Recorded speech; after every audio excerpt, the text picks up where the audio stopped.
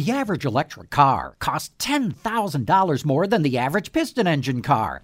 But that's the average. And here are some EVs that you can buy for under 30 grand. With Automotive Insight, I'm John McElroy. The average cost for an electric car is pretty high, but that's because the average includes electrics like the $110,000 Hummer or the $179,000 Lucid Air. However, there are at least 4 electrics that are highly affordable, especially when you get the federal tax credit for EVs. Let's start with the Kia Niro and Hyundai Nexo. You can get them for about $34,000. The Chevrolet Bolt, which is about to go back on sale, you can get for $25,000. And the Nissan Leaf is only $21,000. So if you are interested in an electric car, those are the most affordable ones.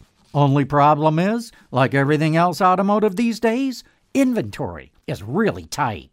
With Automotive Insight, I'm John McElroy, WWJ News Radio 950.